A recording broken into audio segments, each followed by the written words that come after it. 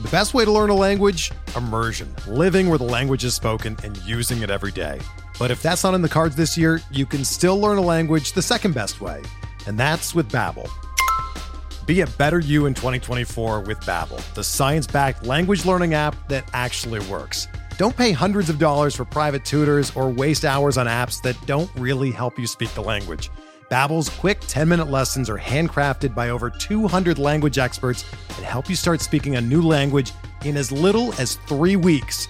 Babbel's designed by real people for real conversations, and their tips and tools are approachable, accessible, rooted in real-life situations, and delivered with conversation-based teaching, so you're ready to practice what you've learned in the real world. Here's a special limited-time deal for our listeners. Right now, get up to 60% off your Babbel subscription at babbel.com/Blue Wire. That's 60% off at babbel.com/Blue Wire, spelled BABBEL.com/Blue Wire. Rules and restrictions apply.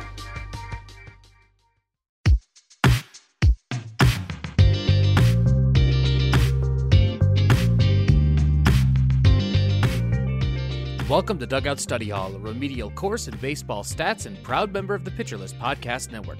I'm your host, Matt Goodwin, and this week we bring you the pod's appearance at PitchCon from January 28th, 2022. Alexander takes a crack at reimagining CSW while I work really hard to keep up.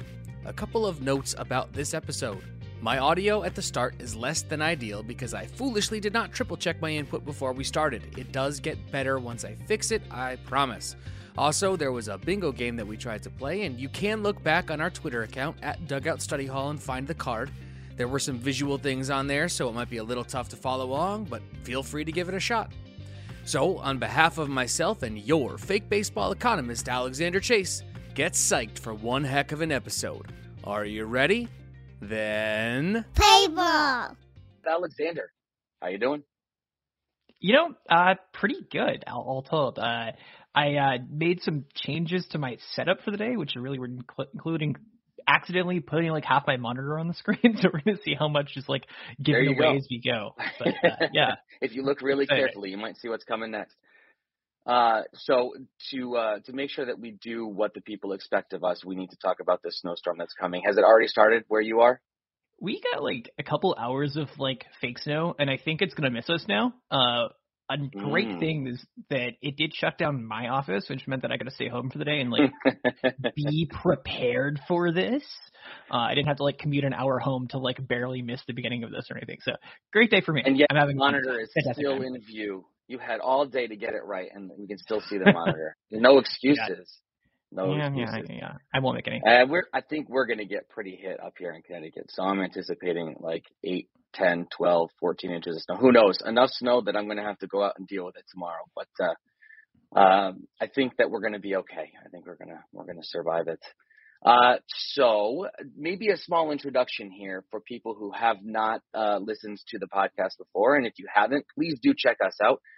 You can find us again on Twitter at Dugout Study Hall.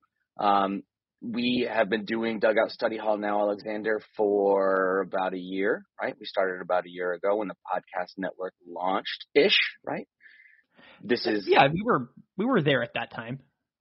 And we were in the vicinity somewhere. This is going to be episode 45. So, this is a really cool thing that we get to do, and we'll be going weekly again very, very soon. And please, if you have not been a listener or a follower, if you haven't given us a rating or a review, it always helps a lot for those things, for people to find us. Hopefully you enjoy what we're about to do here. So I just want to remind everybody that we do have the bingo card at the bottom. This is the deal, just a reiteration. If you're listening to this live, obviously, if you're listening to this when it releases on the feed, this is already over. But anybody who gets a bingo on that card, you can email me. I'll be checking the email address, dugoutstudyhall@gmail.com. And from the people who get a bingo, we will select a winner, and I will be making a $25 donation to PitchCon in your name. It's all going for a good cause. So have some fun, and maybe we'll see some things pop up in that chat that might be relevant. And honestly, have fun with it. If you see something, point it out. Let everybody win. That's what we're here for. We want everybody to have a good time. So, Alexander, it is time to get started. Let's talk about our segment numbers of the week. You want to talk a little bit about Gausman's slider. Yeah, that's the pitch everyone expects us to talk about with him, right?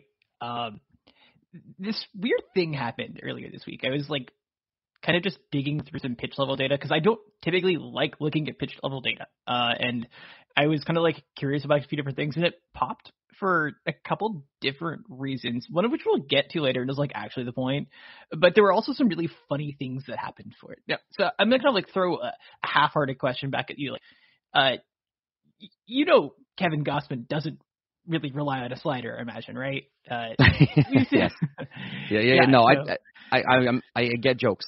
Also, I apologize to all the listeners out there, and thank you, Alexander. We don't have to keep this private. I had the wrong input mic on, so thank you for pointing that out. That is what a good podcast co-host does for you. Hopefully this sounds a lot better. I apologize. You sound healthier for all that. now somehow. It's great. That's what we're going for here. So my apologies to everybody. That's Matt making a mistake. Check your bingo card. That might be on there. I mean, it might be there. It's possible. So anyway, back to what you want to talk about in terms of this number of the week. 35.8% CSW on Kevin Gausman's slider. Yeah, that was one of the numbers that popped for me. If we're trying to hunt around for guys like him who have two pitches, I feel like an exercise that a lot of other people probably are going to be doing is hunting around for any different sign that so-and-so moving to so-and-so different team can try out something different and get better.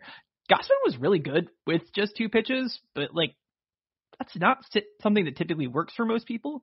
So I thought he was really interesting. Now I kind of fished around because I'm going to really set up this fantastically awful straw man if I don't. But as far as I can tell, I haven't caught anyone saying that Kevin Gausman's going to be even better next year with the Blue Jays because, they're going to take his already really awesome secret weapon slider and turn it into something good. So I want to talk about the good parts of it really quickly. We can kind of talk about how this fits into how we would normally go after this before we can talk about why it's really weird in this one weird way.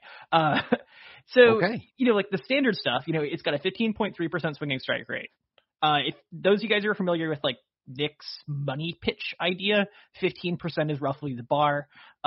So that's not so bad. I actually went and looked. I was curious looks like the league average for a slider is 17% for a swinging strike rate, but still pretty close. It's not so bad. Has a 42.4% whiff rate though, which is really exceptional. Only 33% is roughly average.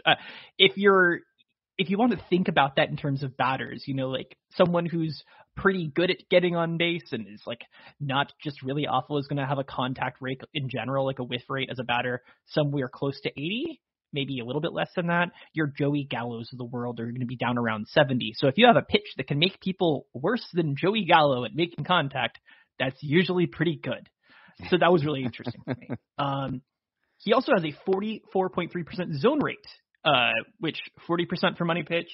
I also found league average for a slider is about 44. But these are the sort of numbers you want to check to make sure that something really weird isn't happening. So he's clearing the couple of checks even without them popping is super exceptional. The really interesting thing though is he's got a 20.5% called strike rate on this pitch. And I thought that was crazy. You don't typically see pitches get that many called strikes. And then a lot of the other stuff that you would kind of normally look for looked pretty good. He had an 87 WRC plus against, had a positive p-val. They didn't use it very much, just 6% of the time. So that's still pretty good. But on the bad side, I don't really know how I care about BABIP on a small usage pitch, 0.333 BABIP, but it had just a 20.5% chase rate. So it's getting a ton of called strikes. No one's ever swinging at this thing. And, we're looking for a 40% chase rate roughly for a money pitch, I believe. Maybe I have that number wrong. 32% is roughly league average for a slider. So people are not swinging at this thing at all. I want to jump in for just a second because I want to clarify one thing just in case people are curious. And this is what I do, right? I interrupt your train of thought and ask you questions because sometimes I don't get things. So when we're talking about a called strike rate, is that a discrete skill? Is that something somebody can be good at, or is that more like when we talked about Robbie Ray's left on base percentage in an earlier episode? Yeah, that is actually something that we kind of do need to talk about today long term. I'm going to say, for the sake of this, though, it's not no. Like, that's not it's a not full no. accident thing. Yeah. So, like, okay. There's actually a really way to be clear piece about that. Yeah. Yeah. There's a great piece that came up today on Fangraphs by Justin Choi about this is fully called strike rate, but similar concept, if you want to kind of walk with me here, about Julio Urias's like ability to hide the ball and like how that interferes with batters' ability to pick up what he's doing and, you know, like actually get good contact with the pitch. We found that there are a lot of pitchers who, through different things, a lot of sinkers actually that like behave really weirdly and, you know, just other placement, get people to not swing. And that does seem like a discrete skill. You can also probably look at some different guys. A guy who really stood out for me when I was like looking around at some stuff today, because I just spent a bunch of time screwing around on Fangraphs today. Well, I after I found something, is that like a handful of guys do really seem like they lean a lot on called strikes, but most people don't. So like Sonny Gray is one of the few pitchers in the league who has a called strikeout rate. It's like if you take the strikeout rate and you split it up into like swinging strikes and like looking strikes, he gets more than 10% of his batters to strike out looking. He's like one of the only pitchers who does it. Nick, if you're still listening, and I hope you are, I know you don't believe in Sonny Gray. I think I figured out why. It's because he doesn't like visually pop in the sort of believable ways. And actually, one of the things that kind of brought up to me is like, since he traded their catcher, so you might think to yourself, maybe called strike stuff might have something to do with like your catcher ability. So Nick, if you clearly are listening to me, if Sonny Gray is not traded from the Reds, I think I'm going to be more out on him because he's not going to have Gold Glove catching to like. But you refuse to give Nick credit for that. No, I will not give him credit for that. I get the point though. Actually, as I kind of look more into it today, it really made sense to me how some of the holistic approach that, you know, I listed off just a bunch of numbers about a random pitch. Right. And as someone who started listening to a bunch of fantasy podcasts a few years ago, kind of just like immediately jumping into like some of the things where people were like really excited to tell you about all their favorite dudes without really stopping to figure out what's going on with a lot of my favorite dudes that I suddenly had out of nowhere. You know, this sort of feeling of just, here's a bunch of numbers, go do something with it, was really overwhelming to me. And I just wrote a lot of numbers kind of on purpose. So I kind of want to throw to you, like, I said a bunch of those things. What are you kind of by default looking for to get a grasp on if something is good or not? Like, what are you feel like you're going to try to trust?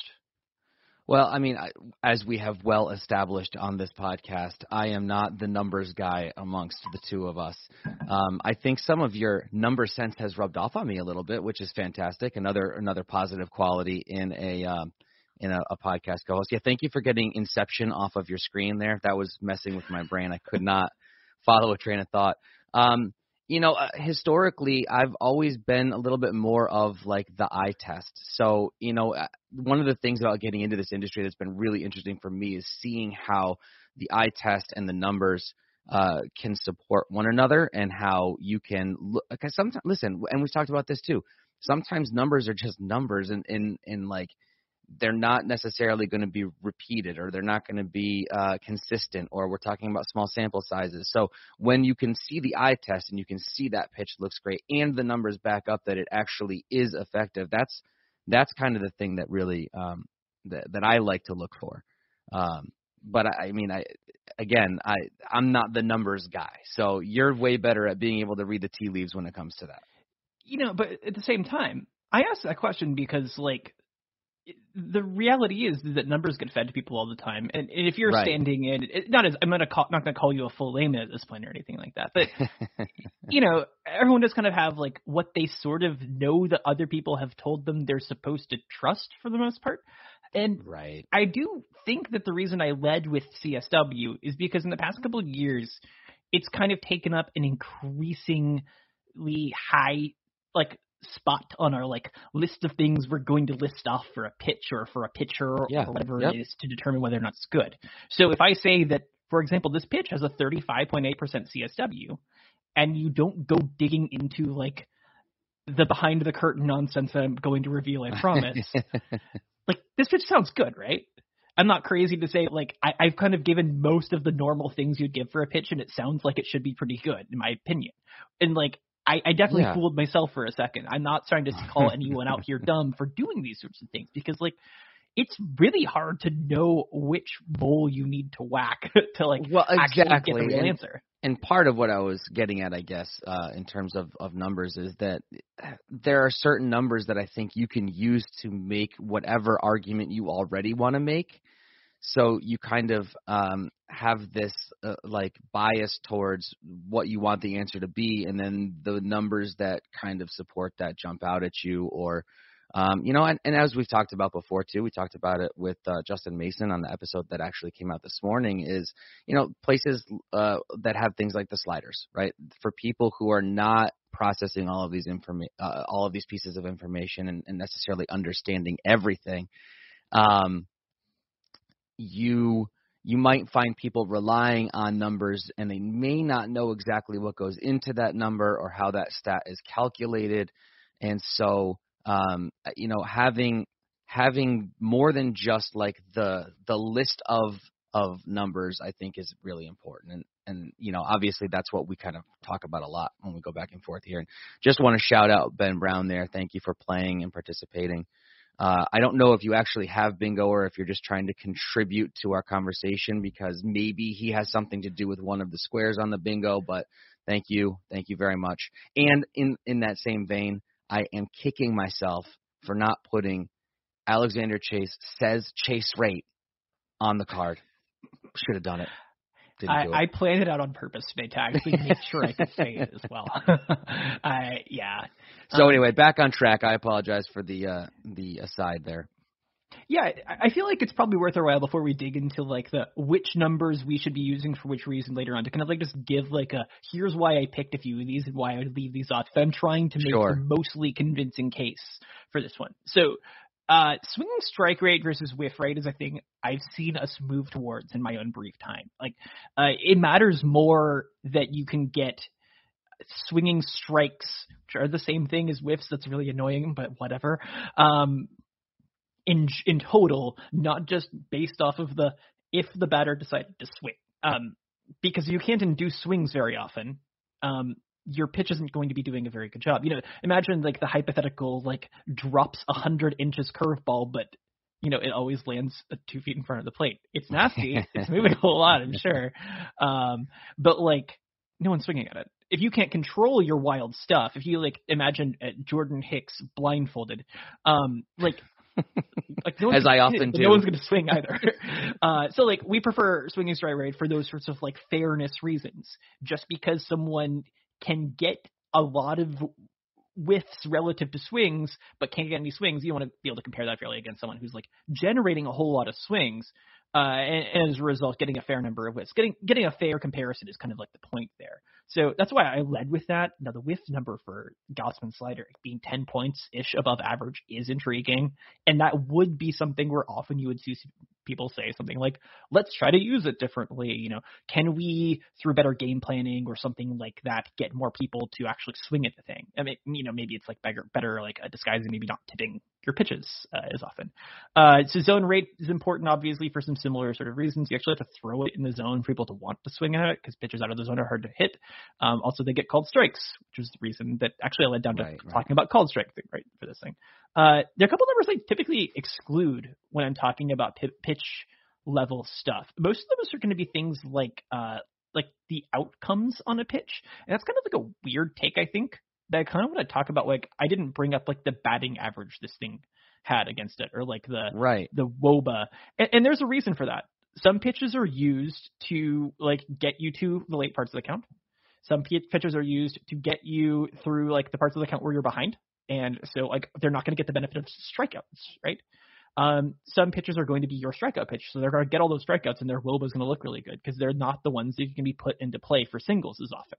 So like you can't fairly compare within one pitcher's arsenal, like the WOBA on one pitch to the WOBA on another. Now you can probably fairly compare like Gossman's four seam to someone else's four seam.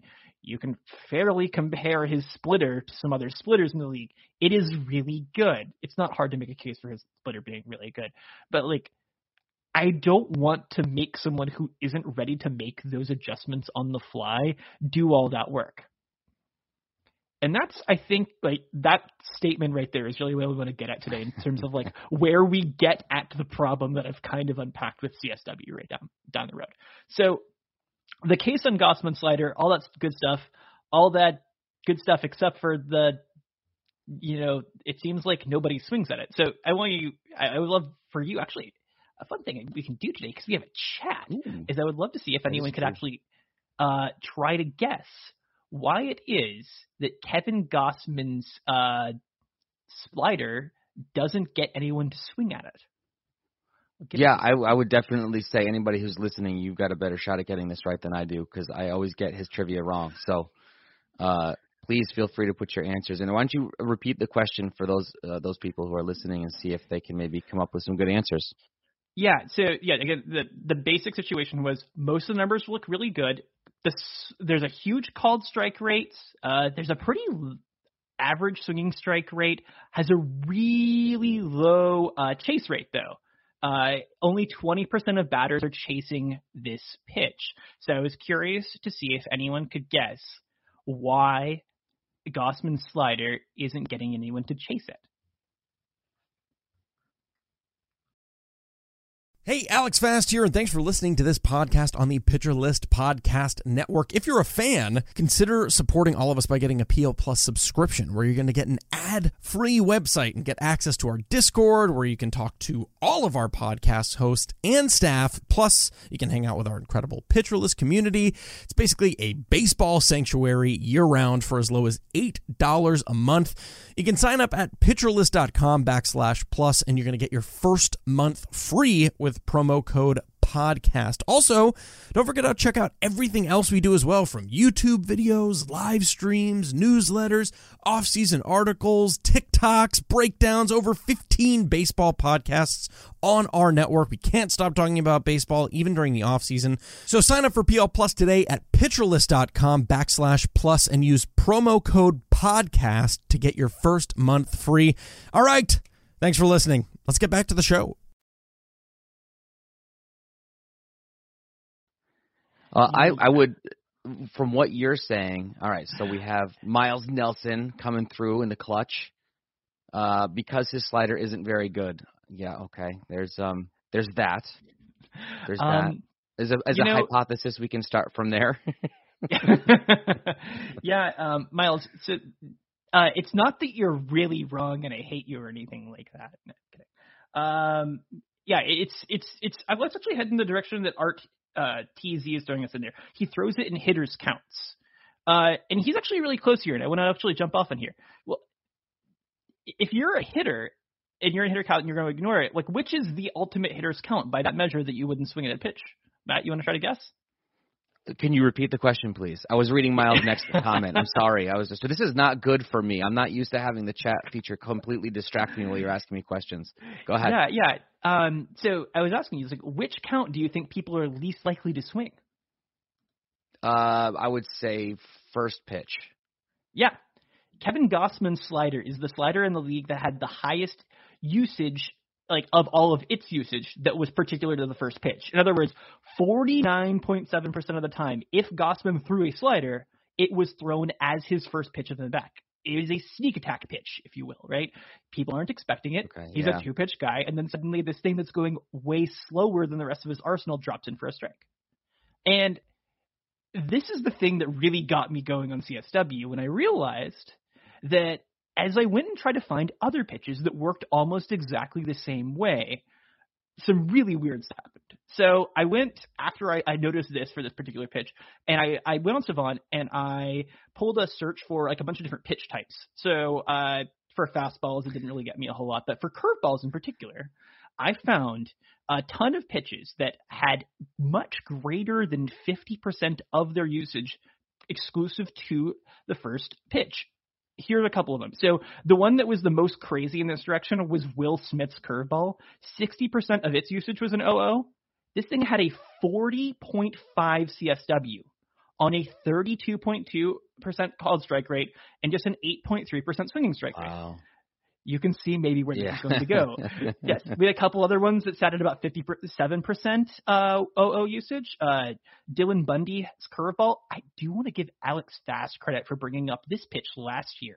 In like the well, if you're going to attack CSW, at least give Alex Fast some credit. Oh, yeah. No, he called out exactly how this is being used. Yeah. It's mostly done in the first pitch. Had a 36.2% CSW from 31% called strikes. Just a 4.8 swing strike rate on that pitch. No one's swinging at these things. Alex Cobb has a knuckle curve. Yet another. We got 3 former Orioles in this list of 4 players already. So Alex Cobb has a knuckle curve. 36.4% CSW, 25.6 called strike. He's actually got some swinging strikes. Ryan Yarborough's Singer, 54% OO, 32.7 CSW, 28.9 called strike rate. And Kershaw's four-seamer actually showed up in here as like the four-seamer that was most this way. 47% of the time, if he was throwing that pitch, it was an OO. And 23% called strike out of 30% CSW. So this can't be a coincidence then. It's like obviously the thought. Right. All of these pitches that are dramatically OO pitches have these gigantic CSW numbers inflated by gigantic called strike numbers. So like, I think we should kind of return. Does that make us think then that this slider he has is any good based off its CSW alone? And I mean, it definitely calls into question whether or not it's effective or whether he's just catching people off guard with it, which also, right, might explain what you were talking about before, which is why it doesn't have such a low chase rate, because people are watching it on strike one, right, and then it's not fooling them later in the count, so they're not chasing it outside the zone. Right. Well, I mean, is there even a later in the count for this thing? Well, is he even throwing it then? I suppose that's fair too. Yeah, so I personally would be really interested to see what Toronto will do with Gausman. You know, Manoah's got a really fantastic slider. He throws the slider almost exclusively not on the first pitch. So, you know, who knows what's going on there. But it would be interesting for me to see if that changes with a new pitching staff. That actually, relatively speaking, guess I do have to trust. Like, they did some really good things with Robbie Ray. Manoah was successful immediately. They've had a handful of guys make some substantial changes and seem like they were better for it. So, you know, if we're going in the direction of should so-and-so make some changes based off of here's a number off of a pitch he never throws, could he become a 3-pitch guy? I think that, you know, there are some intangible qualities there that make me interested. But as we're going to get to in just a second, I actually found when I dug in that the 36 or so percent CSW that he would have actually been below average for the first pitch of a count. And what that told me then is that we really, if we're going to be trying to pay attention to like pitch specific stuff, have to take into account usage pretty heavily to understand whether a pitch is actually good based off of its swinging strike and called strike numbers. If a pitch is primarily being used in no strike counts, is what I actually found. I pulled it for every single count, both the CSW and the called strike and then swinging strike numbers to split it all out. And it was just incredible how this broke out. So with no strikes, the average CSW was 37.5. With no strikes, batters took 28.7% of the time, and they whiffed 8.8% of the time. So if you know the early pitches are going to just look really good. The CSW for one strike in total was 25.6, with 11% called strike rate and 13.8. You can see people are swinging more, taking less, and those are swinging back into balance a bit, but the total CSW drops considerably. And then with two strikes, it was a 20% average CSW. Just 4.6% of all two-strike counts ended in a called strike. 15.4% swinging strike rate. So you can see the out pitches people are throwing need to be doing better than 15% in order to actually be effective in those cases. And you know, and they need to be with rely pitches. on called strikes. Yeah, exactly, right? exactly. Yeah. And that's like that's not surprising in its own way, right? You talked about earlier about the eye test, and it's always fun to me when baseball is kind of exactly what we'd expect. And then, we go looking and we come back and, we find it staring at us in these sorts of ways. So I want to ask you then, so like, how do you, we've talked about this, like for pitches in particular, there are some guys who like basically have a couple pitches that only exist in like 00 counts. So like that, can you think of anyone that like does that like as an entire pitcher then? Like, is that like, that's kind of like the thought that's kind of like driving me here. So I guess I'm asking him, but I'm not really asking. Yeah. You're looking for a name of like a person. I know I'm fishing here in a pond that is not going to lead to a whole lot. Cause I asked this in a pretty awful way. You can totally just say what you want. You don't have to make it seem as though you're giving me a chance here.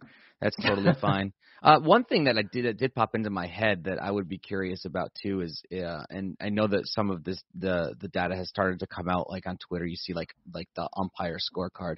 I wonder if there's a difference between how likely an umpire is to call a strike on an 0-0 count versus a 2-strike count. I wonder if there's anything going on there too. That's just a curiosity that came up as you're talking. So maybe that's like phase 2.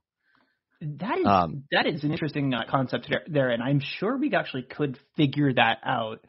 Not right now, but I'm not going to. As we listen to some mouse clicks in the background, just saying, for those of you who might be playing a game at home. Yeah. So where this goes and where this kind of like impacts CSW is that if you as a pitcher are not throwing a whole lot of 2-strike pitches because your entire approach is to never let the batter get that far into the count. If you're pitching to contact earlier, you're living in that 37% CSW life quite a bit of the time, and you are not living in that 20% CSW life. And as I went and tried to figure out like who CSW is going to be wrong to us about after kind of like this pitch kind of messed with my head and other pitches like this messed with my head, I want to give credit where credit's due. Mikey Ahedo's piece on Brady Singer that he launched last year was a thing that really got me going on this like originally, and I kind of connected the dots back together more recently. Basically, the conclusion he came to for Singer is that he's like this is a 2020 Singer, I think, is that he was like a 90% CSW guy, like in terms of like 90th percentile, and then his strikeouts just didn't follow at all. He couldn't strike anybody out, and the answer is pretty simple. He had a sinker that he threw for called strikes really effectively, and he didn't have out pitch, and as a result, his PAs ended really quickly, and the effects of that were pretty obvious. So, Brady Singer dramatically underperformed what that one stat would tell us about who he is and like what we should expect him going forward. And I think this was the thing that was like really interesting is Brady Singer did this in his rookie year and was a shortened season as well. We didn't have a good picture of who he is as a pitcher. A good picture? Don't do that to me. I won't do that to you either. And as a result, like what really got going for me is like it does seem like there's a path for CSW to break. If you aren't throwing that many pitches in a count, you're going to have an on average inflated total number, and you're going to be a Toby. The other side of things is where things get really curious. If you're someone who throws a lot of pitches in a count, who are you? You might be walking guys. And I do want to admit that. Yeah. But that's not going to show up necessarily in some other things. But like, you're also going to be throwing more out pitches in like these 2-0 counts where people are not going to be, letting it just go past. And what that kind of led to is like, I went back into some like old box scores, or they'd be like the daily write-ups, like the SP roundups. Those are there that Nick had done. And I went back and found a couple instances where someone had a fantastic day, like 15, 16 whiffs, and had like a 31, 32% like CSW on the day. And you'd find someone on the same day, like John Gray had like a 38% CSW with like 2 strikeouts and like allowed 3 earned runs. And obviously that's like one day's worth of data, but like those one days don't happen in isolation. And so we care about CSW for a couple of really important reasons. And I want to make sure as I like say some mean things that I qualify the mean things with I'm only really worried about how it breaks insofar as I think it's fixable and I think it's worth fixing. The idea that the number of called and swinging strikes you earn, like earned strikes, if you want to just call it that, the number of strikes you're earning is important, and you should get more of them. Seems like a pretty important and simple idea. And you want to credit people for earning any sorts of strikes they're getting. Just because it might be harder to get some called strikes in certain situations and easier in others doesn't mean that they're not still important to getting people out. Right. What's the problem, though, is if it's breaking along a particular line, we've run into a particular type of problem that basically makes CSW hard for any sort of modeling issues. I didn't pay that much attention to econometrics, and I've tried to go back and relearn some of it. I didn't do a very good job, but I didn't get back either. But, econometrics, statistics classes basically have these like sort of assumptions you have to make whenever you're like modeling things. And that kind of generally also holds when you're not actually doing modeling stuff on a computer. And it's kind of just like, oh, he's good at that thing. More of that thing, please. He good, whatever. Yeah. You want to make sure that like... Brain broke up here, okay? Yeah. These assumptions you make are important, and one of them is that, like, you can't have like one edge be more wrong than the other. In this case, like the ways that CSW is going to be wrong are correlated with the number of pitches that a pitcher throws an average at bat. That breaks a bunch of assumptions that we make about like linear models and like typing out correlations and stuff like that, and says. And like basically, if you find that happening, you should stop and investigate the source of that and try to fix it instead of saying, whatever, number go up. It's one of the OLS assumptions about heteroscedasticity, I believe. Ooh. Yeah. Okay. I'm going to take your word for that one. And so like it's our job then to go out and fix it. No, that's kind of that's the question that I was starting to formulate in my mind. Like it begs the question, or a couple of questions. One, how can we use this information in actionable ways? So like which guys maybe look a little bit better and stronger than they may actually be in terms of the correlation between that number and the categories that matter in fantasy. And how do we quote unquote fix CSW so that it is maybe a little bit more reliable for what we're trying to use it for in those circumstances? Well, you know how I like to fix things, right? How do I fix every stab? Yeah. I throw it over plate appearances. And how would you describe that? If you throw it over plate appearances, like what would that be called? I guess if you were really awful like me, you could hastily call that CSW per PA. I would rather call something like, I don't know, like earned strike average is probably a way that I would try to describe that to like someone who's not making fun of me by playing bingo. It's like the average number of strikes you're earning against the batter. I'm not making fun of you. I was just trying to lead you into a place so that the people who are playing at home could have a little bit more fun. I really am not trying to make fun of you, Alexander. I want to make that clear. That's kind. I was making fun of me, so it's okay. Okay. Well, you're allowed to make fun of you. I don't want to be the one making fun. Anyway, so seriously, in terms of like how we use this, if we are going with CSW per PA, which is definitely like your thing, right? Is to break it down in and again, I'm not like teasing, but like really, and there's a reason for that. So maybe like describe the reason for why per PA is what it does for us and how it's actionable and useful in terms of analyzing this information when we're looking at it.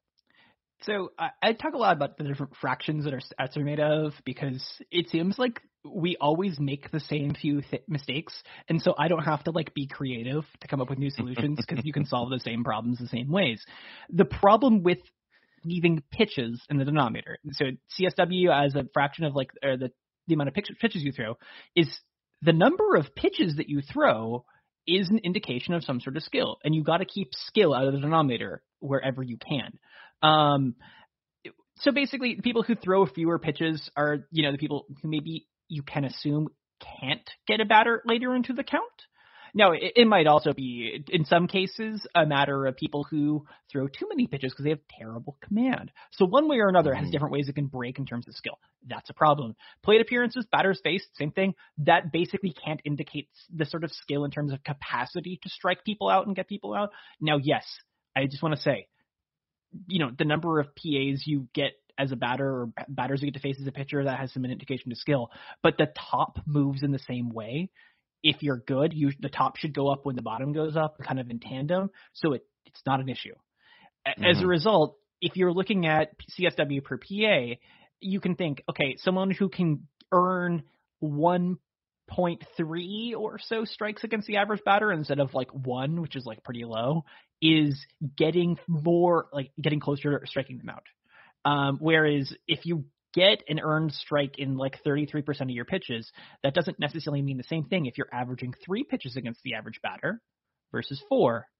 And that's basically the big problem.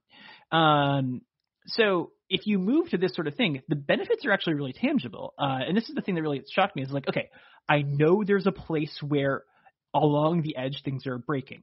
So let's go test how it performs in predicting and correlating to strikeouts. I did those kind of separately. And what I found is that CSW per PA beats CSW in like a pretty substantial and an obvious way. Like if we're saying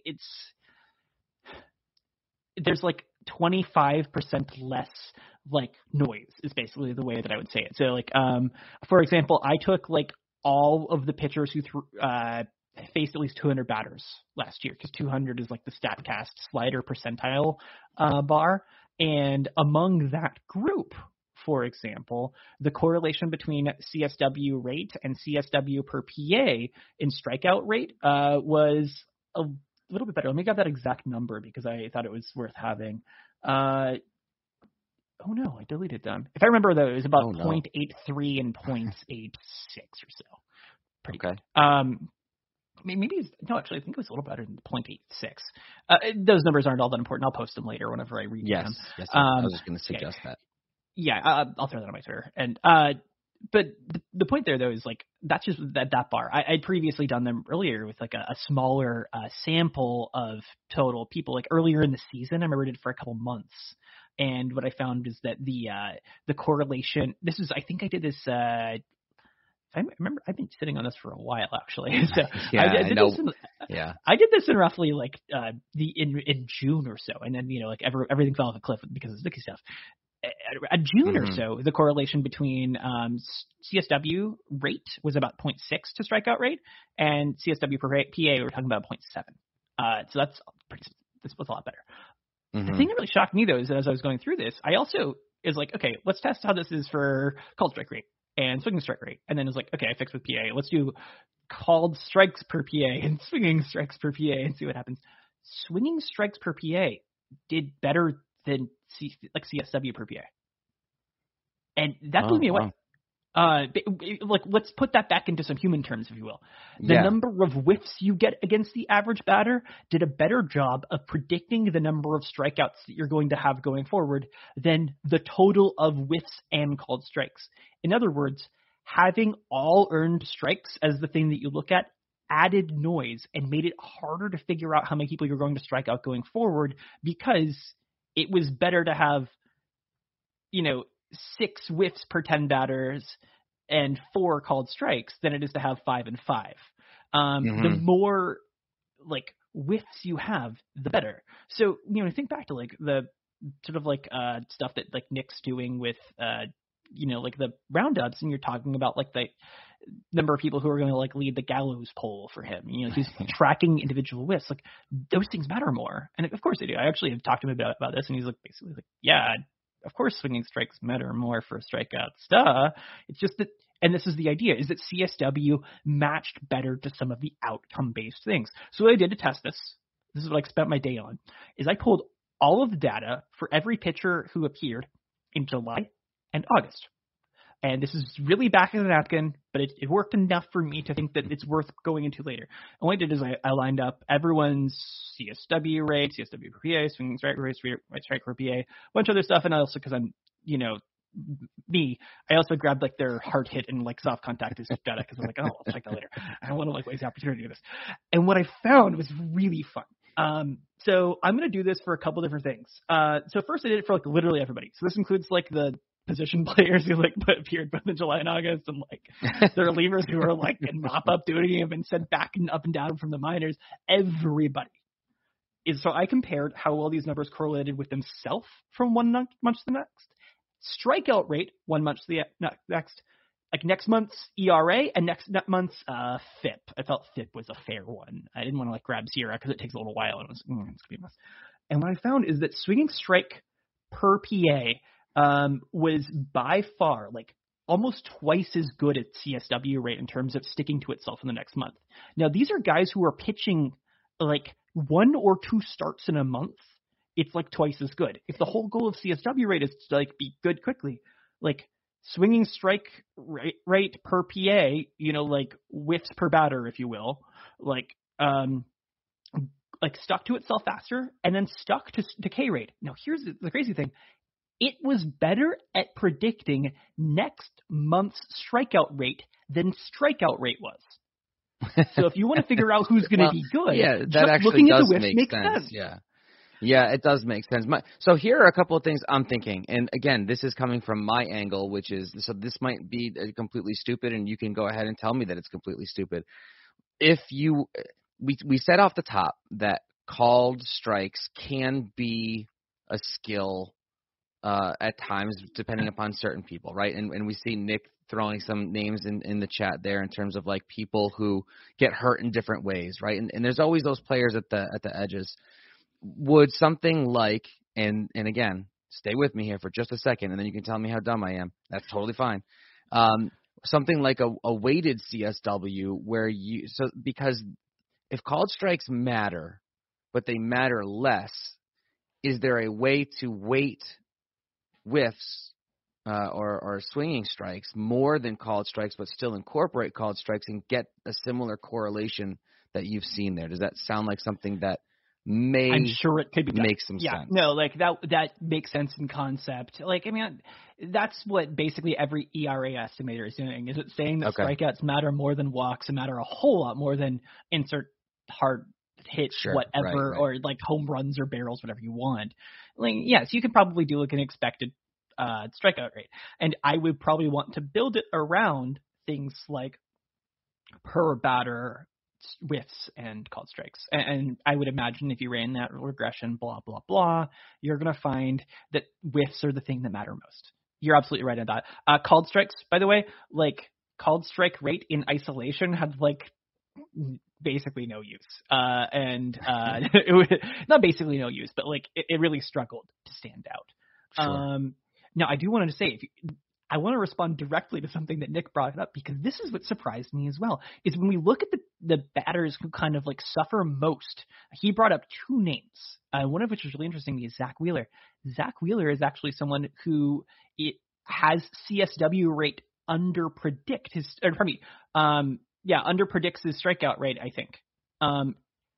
He strikes out more people than his CSW rate would suggest, actually. He's joined by guys like, and I have a list of them here, Pablo Lopez, Lance Lynn, and Zach Gallen are all big standouts there. The people who are those are people at the farthest edge who move by 20 percentile or more, as in their strikeout percentile, it would be like somewhere around 85, and their CSW percentile would be around 60.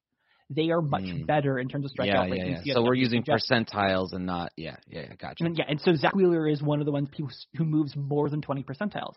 The people who are on the other far end, who move most in the other direction, are all the classic Tobys that we kind of want to avoid. So, you get people like Kyle Hendricks, Wainwright, Mad Bum, Ryan Yarborough, Dylan Bundy, Jose Urquidy, Marcus Stroman. Those are all on the edges. What matters here then is like if CSW is most broken for the people we want to know most about, that's an issue. What I found, though, is that CSW per PA still does a really good job pretty quickly at predicting future strikeout rate, and it beats some of the other things in predicting FIP and ERA, especially once I raised the bar for number of pitches that you had over the course of a month. So when I got to like the 100 or 200 or 300 pitches in a month, you really saw CSW PA and also CSW rate start to catch up to the swinging strike and then eventually kind of surpass it in some sort of ways. So what that would tell me is that if you think these tools are important, you're right. We're not talking about gigantic differences here. Like when I just look at all correlation, it's like it's a lot of people who don't matter. Once you start getting into the actual starting pitcher to starting pitcher month-to-month correlations, you do want to care about like whiffs per batter sort of stuff. It is going to be and like you want to care about CSW because it's going to help you predict strikeout rates better than strikeout rate. That's important. Like we're talking about like once you start using these things over like larger than like half a start samples, we're talking about things that are similar to like the difference between like WOBA and OPS. Like OPS isn't perfect, but it's not that wrong. And like, if you know what one of them means and you're like, I know when it's going to break a little bit, you're going to be fine. I think the thing we just have to be wary of as kind of like a content producing hive or whatever that we are, is that not everybody's looking in all of the right spots. You know, we're not Tom Cruise in Edge of Tomorrow knowing to turn our back around because CSW is going to be like a Toby sort of thing, or whether the large alien's going to chop our head off. I don't know. Great movie, by the way. Y'all should go watch Edge of Tomorrow. Clearly selling it. I mean, we're close here to the end of our time, and I want to see if there's a way that we can maybe flesh this out, because we are entering now into the beginning of when people are going to start draft prep if they have not already. Some people are already drafting, obviously, but it's going to start to pick up significantly. So people who are trying to get the edge, right? They're in a competitive league, and they're trying to get the edge by listening to us and hearing you talk about this. What are the TLDR action steps that somebody can take as they're looking at these numbers? Where would you direct them to go first to try and find those values at the edges, or a way to just kind of be a little bit more informed than their league mates when they're drafting? So I would say a couple things. First and foremost, you probably want to also care about things like pitching plus and stuff plus and command plus that are like the outcomes independent. How much does the pitch move and how well can someone place it there? Things more in light of this, because it does reveal that a lot of the outcomes-based stuff that you might care about is going to be highly developed on usage. Or I will say at the other end of things, though, you know that those numbers can lie because people can tip their pitches, and pitchers don't work well tunneling with each other. So it's like, if you want to use these things together, that's kind of like the thing you should probably be looking for. All of our numbers are going to be wrong. It's not our job to stop using them and think that statistics are for liars. It's our job to be aware of how they lie to us and being able to make up for it. Because, like, people make choices. People are the problem, kind of. Well, so if you want that's a pretty big statement. Yeah, that's largely true in a lot of ways. That's not specific to baseball. So what I would want to do, though, is like, you're going to care about these numbers most in small samples. Relievers, rookie pitchers, people who maybe made a significant change late in the year or had an injury, right? If that's the case, what I would encourage you to do is, and it's really easy to pull this stuff yourself, I promise. You can go to a Savant search and you can change your dates if you want to do any of that. In order to get CSW, you go to like pitch outcome and you can click called strikes and then like all the swing and whiff. There's about 5 things. And then you can go down to the bottom and you can change your total pitches to say like plate appearances. And when you hit search, that will give you back CSW per PA. If you want to click out the called strikes, you can get your like whiffs per PA marks, and then you can sort those over different samples and stuff like that to find people that seem like they're excelling in some different circumstances. I promise you, a lot of these things are a lot easier than you think they might be to pull yourself. And if you have questions, I respond to my DMs about this all the time. I have plenty of people asking me questions about how to pull this sort of data and a bunch of other stuff as well. I ask all the time. The thing that I found most, a lot of the guys who are way up at these leaderboards are a lot of relievers that I'm kind of excited about. So it's fun, for example, to shout out my boy Mikey again, Paul Sewald. It's just like super elite and excellent and all these different marks on the per PA basis and improves. So yeah, we're all Paul Sewald fans. And I just encourage you, it's like you're going to be able to find a lot of different outliers and people that stand out. And it's your job then to try to find that other thing that's kind of weird about them, where, you know, if that's, say, that someone's just like walking everybody or hitting everybody. I had Austin Adams ruin the model I was doing for soft contact, because he was hard contacting the batters. Always ruining everything. Yeah. So I wonder if, and this was not cleared, so we'll see if he's willing. But I think since we just spent 55 minutes talking about CSW, we should have Nick come back on for these last 5 minutes. He's listening. I know he's there. and maybe respond to what he thinks about all of this as we see Cat make an appearance. I mean, I think this is great. The one thing that I've been kind of wrestling with a lot this past year, and why Alex, I really want to see you dive into strike rate on stuff and kind of see that correlate with, like hard contact, soft contact, and really get a good sense of the best pitchers obviously would have a high strike rate and induce weak contact too, that they can throw strikes and then not get burned by it, right? And so when it comes to the high CSW rate and like these show me pitches, right, exactly, it's a show me pitch, it's early in the count, like that is not the best use of CSW stuff. It's a good explanation of wait, he only throws it a certain amount of time, you got to do a little bit more digging and just saying, oh no, it's a great pitch, it's a high CSW, right? Understand what makes it up. Is it high on the swing strike area? Is it high on the called strike area? Great example too is Patrick Sandoval's changeup. It's a high CSW pitch, but it's a 29% swing strike rate, and he doesn't throw in the zone, so he needs a complement to it. He needs something he can throw for strikes in that arsenal, right? But it's still, that is a high strikeout pitch. The one thing I brought up with Wheeler and Alcantara that I'm really curious about here is, essentially whiffs per plate appearance. Well, let's say you throw 10, you're so inefficient that you need 10 pitches to get them out. You're going to get more whiffs in the course of that at bat, more likely than say Wheeler, Alcantara, who do get quick outs, right? Well, because they are really good at doing that. That's why they go deeper into games often. And the thing I like about whiffs, to kind of pull up the 10 pitch thing really quickly, is you can still only get 3, a couple of them. Yeah. Well, right. And that's the fair it's just thing. a higher likelihood because you're throwing more pitches to get to it, is all I'm getting at. At bats, I'm trying to figure out the right way to properly weight pitchers who do a good job of getting early outs, right? Because especially those are the guys that are able to do that. And Dylan Cease has gone after 5 innings or so because he's inefficient. But he'll probably have a high whiff per PA.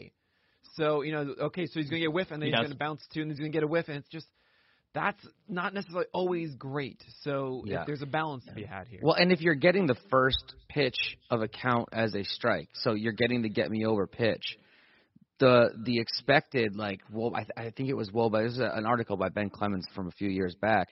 It goes way, way down. Oh, yeah. So right. It's way more likely that batter, after watching a pitch get called a strike, is going to not perform very well in that at bat. So that, and if you throw on top of that the talent of the pitcher, right, it makes sense that somebody like that wouldn't be going as deep into the at bat. Yes, Alex.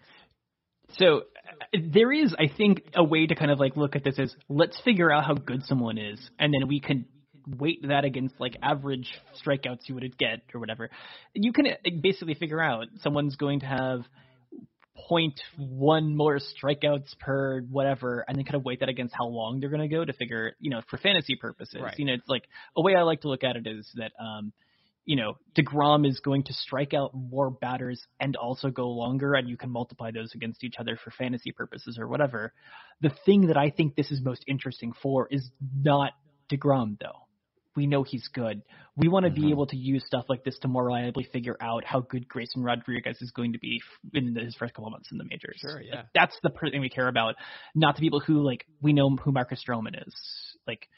That's definitely not our use case. It's just important to see them showing up on the edges of things to tell us someone could be really good or they could be Marcus Stroman. We need to know more.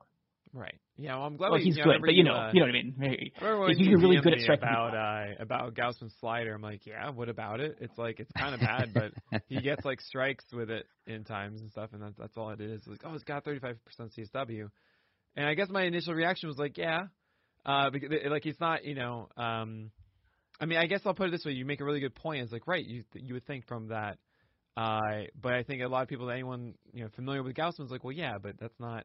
He's never going to turn to that into strikes. And then right in the data, it will say early strike. And actually, we have an approach tab. It's a cool thing. I have all these terms, A-lock and high lock and early percentage and stuff like that. You're not going to find on Fangraphs and Savant and stuff. But I was I think this is kind of cool to quickly see. And of course, that's still it's going to even be better in the next year as we have a better strike representation, strike zone representation than we currently do, which is really cool. But yeah, definitely be using that. And I think we currently have it so early percentages. What percentage of this pitch, Like when he throws a slider, how often is it early, middle, or late, essentially? How do you define early? It might be kind of interesting to see the other way of just relative to all of his other pitches. Like this slider makes up 30% of his early pitches as opposed to the pitch itself. But it's kind of hard to get into all the tables for that stuff. So we just have it as that one. Early rate sounds to me like just like no strike rate. Is that what like every percentage of usage with no strikes? Yeah, it's 00, 10, and 01.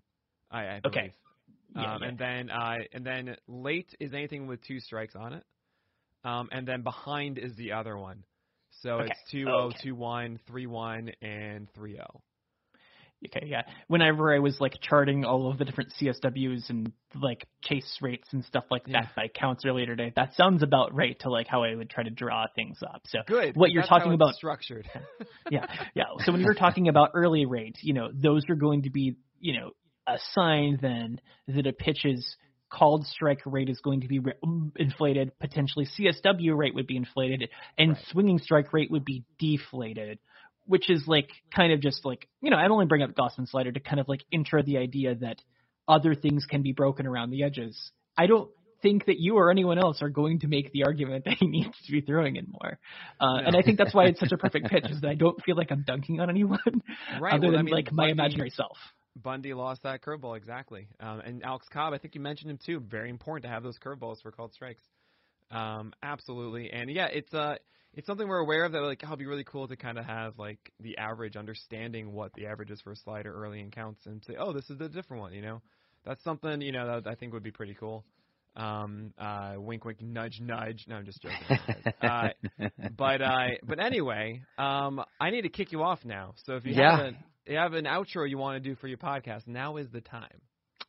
We will take care of that for later on. Oh, I see. That's all on post stuff. Oh, great. So I can just boot you out. There's a lot of post stuff. Before you boot me out, though, please, just a reminder to all of those who played bingo, go ahead and email me if you're a winner at dugoutstudyhall@gmail.com. We're going to figure out a winner, and we're going to make another donation to a very worthy cause.